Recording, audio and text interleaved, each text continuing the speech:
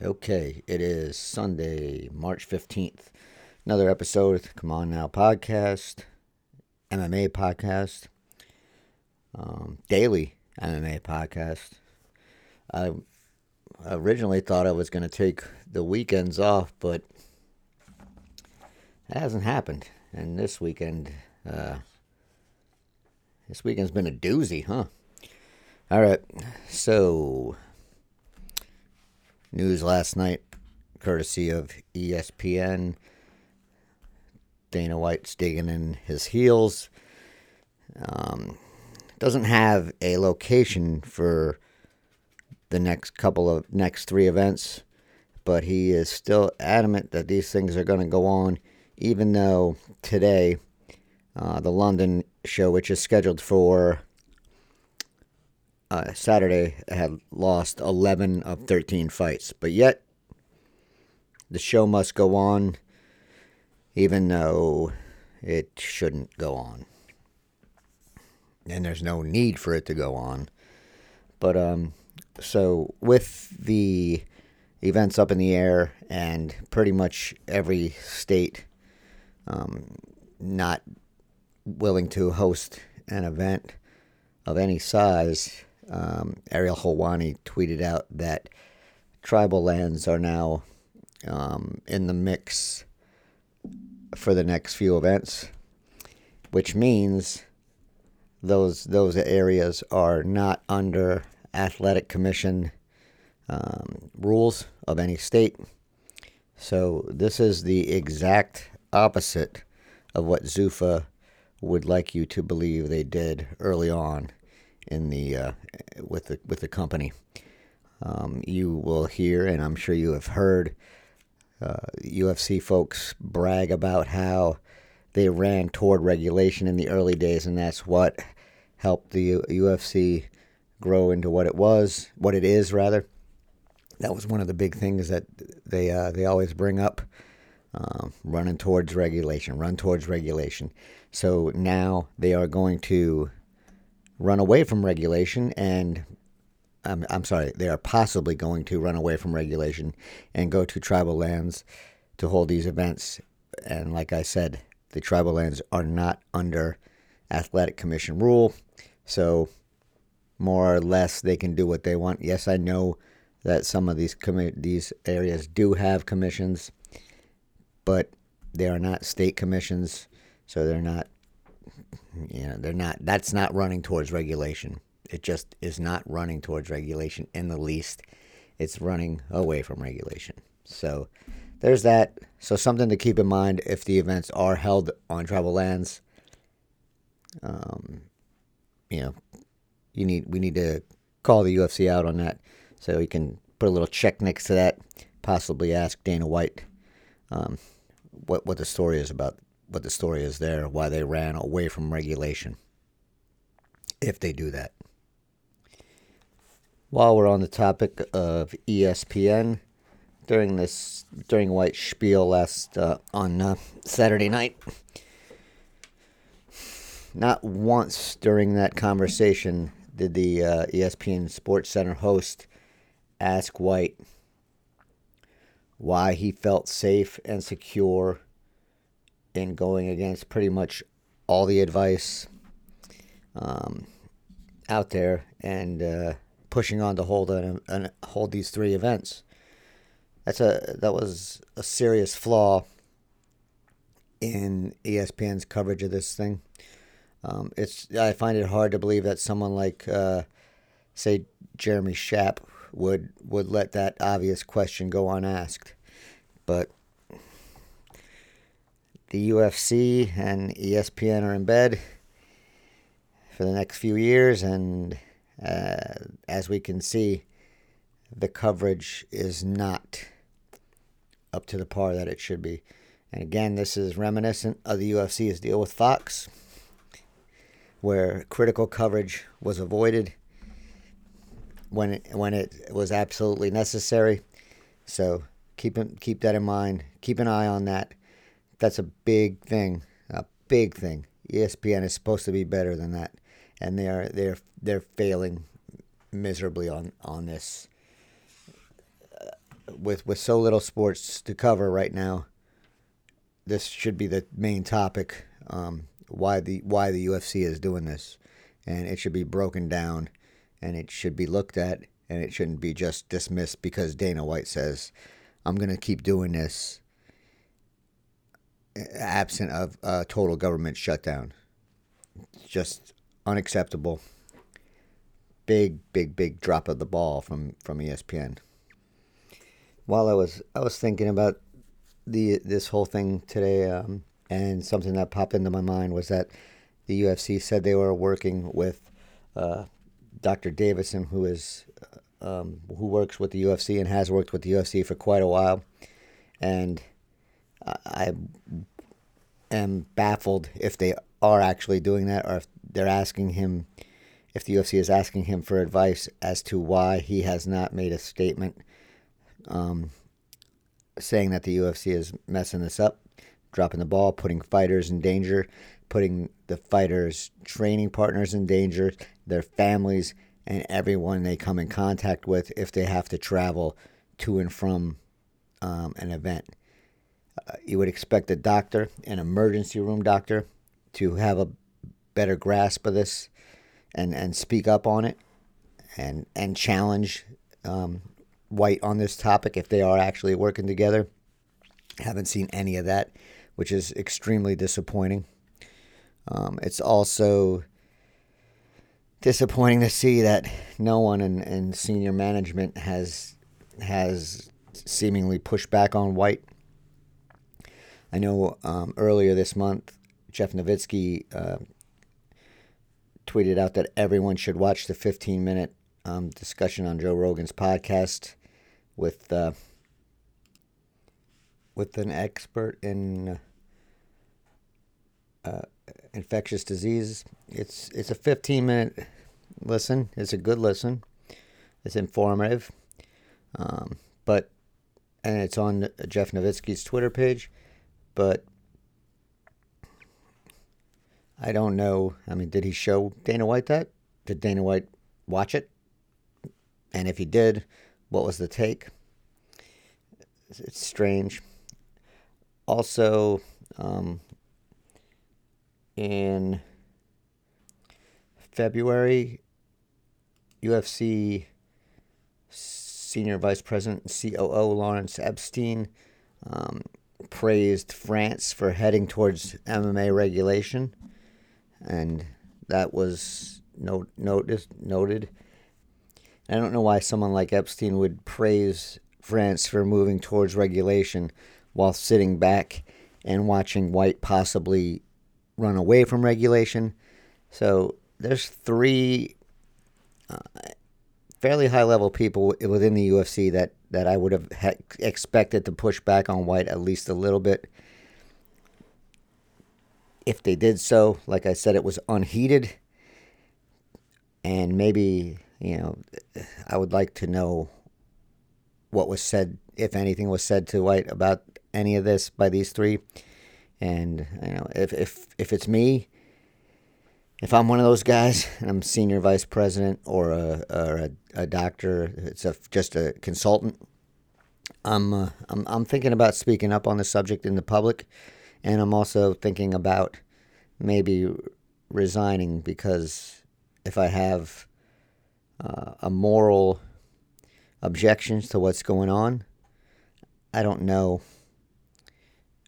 if I could stay there. But then again, like was pointed out to me on Twitter, if these individuals didn't have any moral objections to what White has done in the past, I doubt this is the deal breaker for them. I think these folks are, while they may issue half-hearted objections to what White does and says, if they're okay with everything he's done in the past, I mean, what's going to be a deal breaker for those kind of people? What's gonna make them resign from the UFC? Probably nothing. Earlier today, Ariel Helwani tweeted out let's see what he says here, an email the UFC was sending out to managers and reps about the card, I guess, this week. And this email, the portion that Helwani shared, says, because we are moving this event to the U.S. next weekend, there will be a number of open spots on that card. If you have anyone currently under UFC contract from bantamweight to welterweight who wants a short notice fight, please let me know. If you have any UFC vets or fighters ready for UFC on a week's notice, please let me know. Do not email me about anyone who is not a U.S. citizen or who does not have a current P1 visa. Thanks. Who that note is from has been cut off. I'm going to assume it was either from Sean Shelby or Mick Maynard, the two matchmakers. A little later in the day, Aaron Bronstetter from TSN tweeted out, an MMA manager tells me that he has pitched roughly 40 different clients, 95% of which were unsigned, to the UFC matchmakers to compete on Saturday's event. The manager says that almost all of them proactively reached out to him when the opportunity presented itself. I think that a manager that did that under these circumstances is a bad manager. I don't understand how someone would be willing to take, say, 10% of $10,000 and put a fighter in danger because they just need somebody to fight on a card, which they don't know where it's going to be or when or any other information. So you're asking a fighter to take a $10,000 contract, assuming it's a new fighter who is not under contract with the UFC.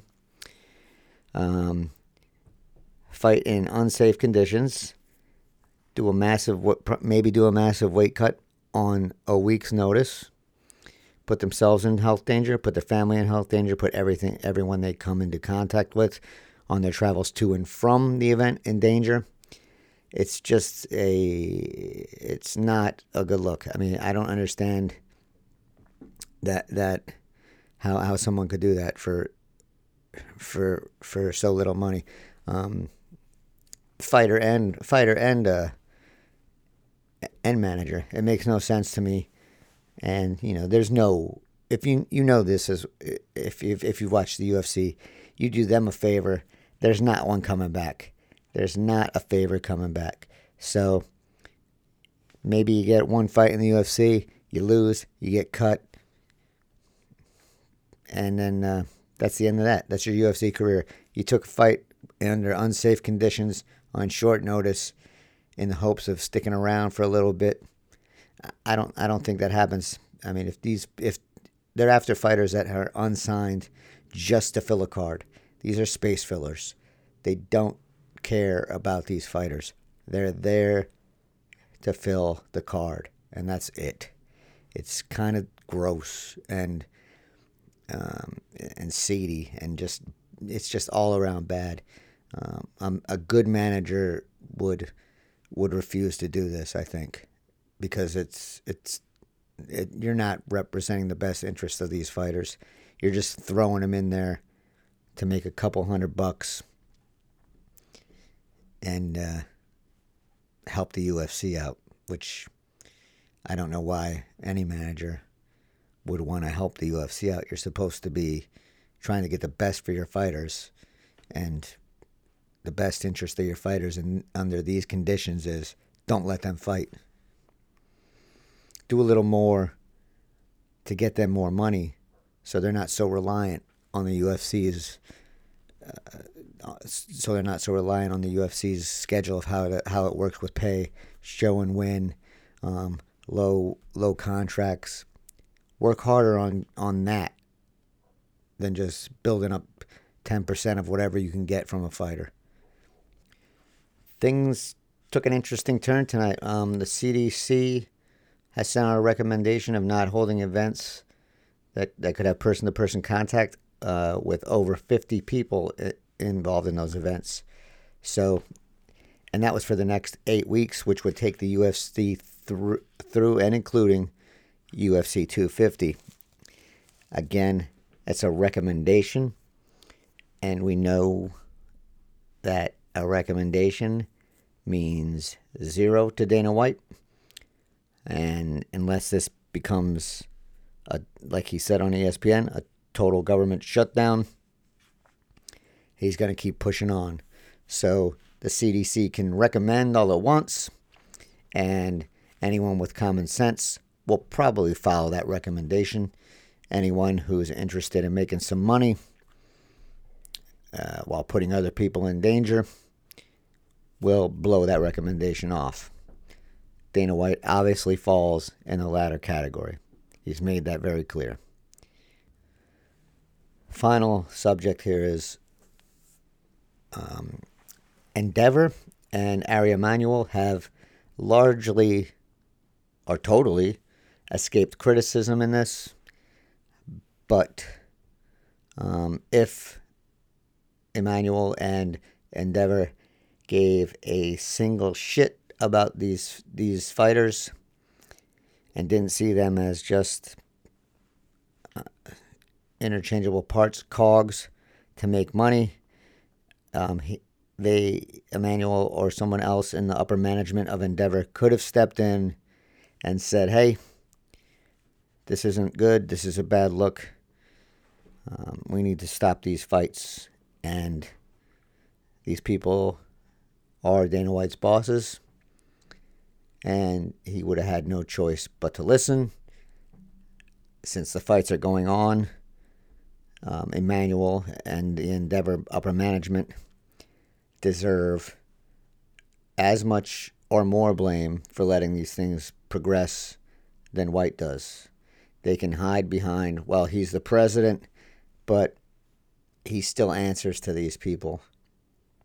And that needs to be maybe examined, but at least reported on. And we also know that with the failed IPO, the big moneymaker for Endeavor right now is the UFC. That's the attractive part of the IPO, I guess, right now. That's the big profit maker, as we've seen with the New York Post report, which indicated that fighters in the UFC are receiving 16% of the revenue, while other major sports receive closer to 50% of the revenue of their sports. So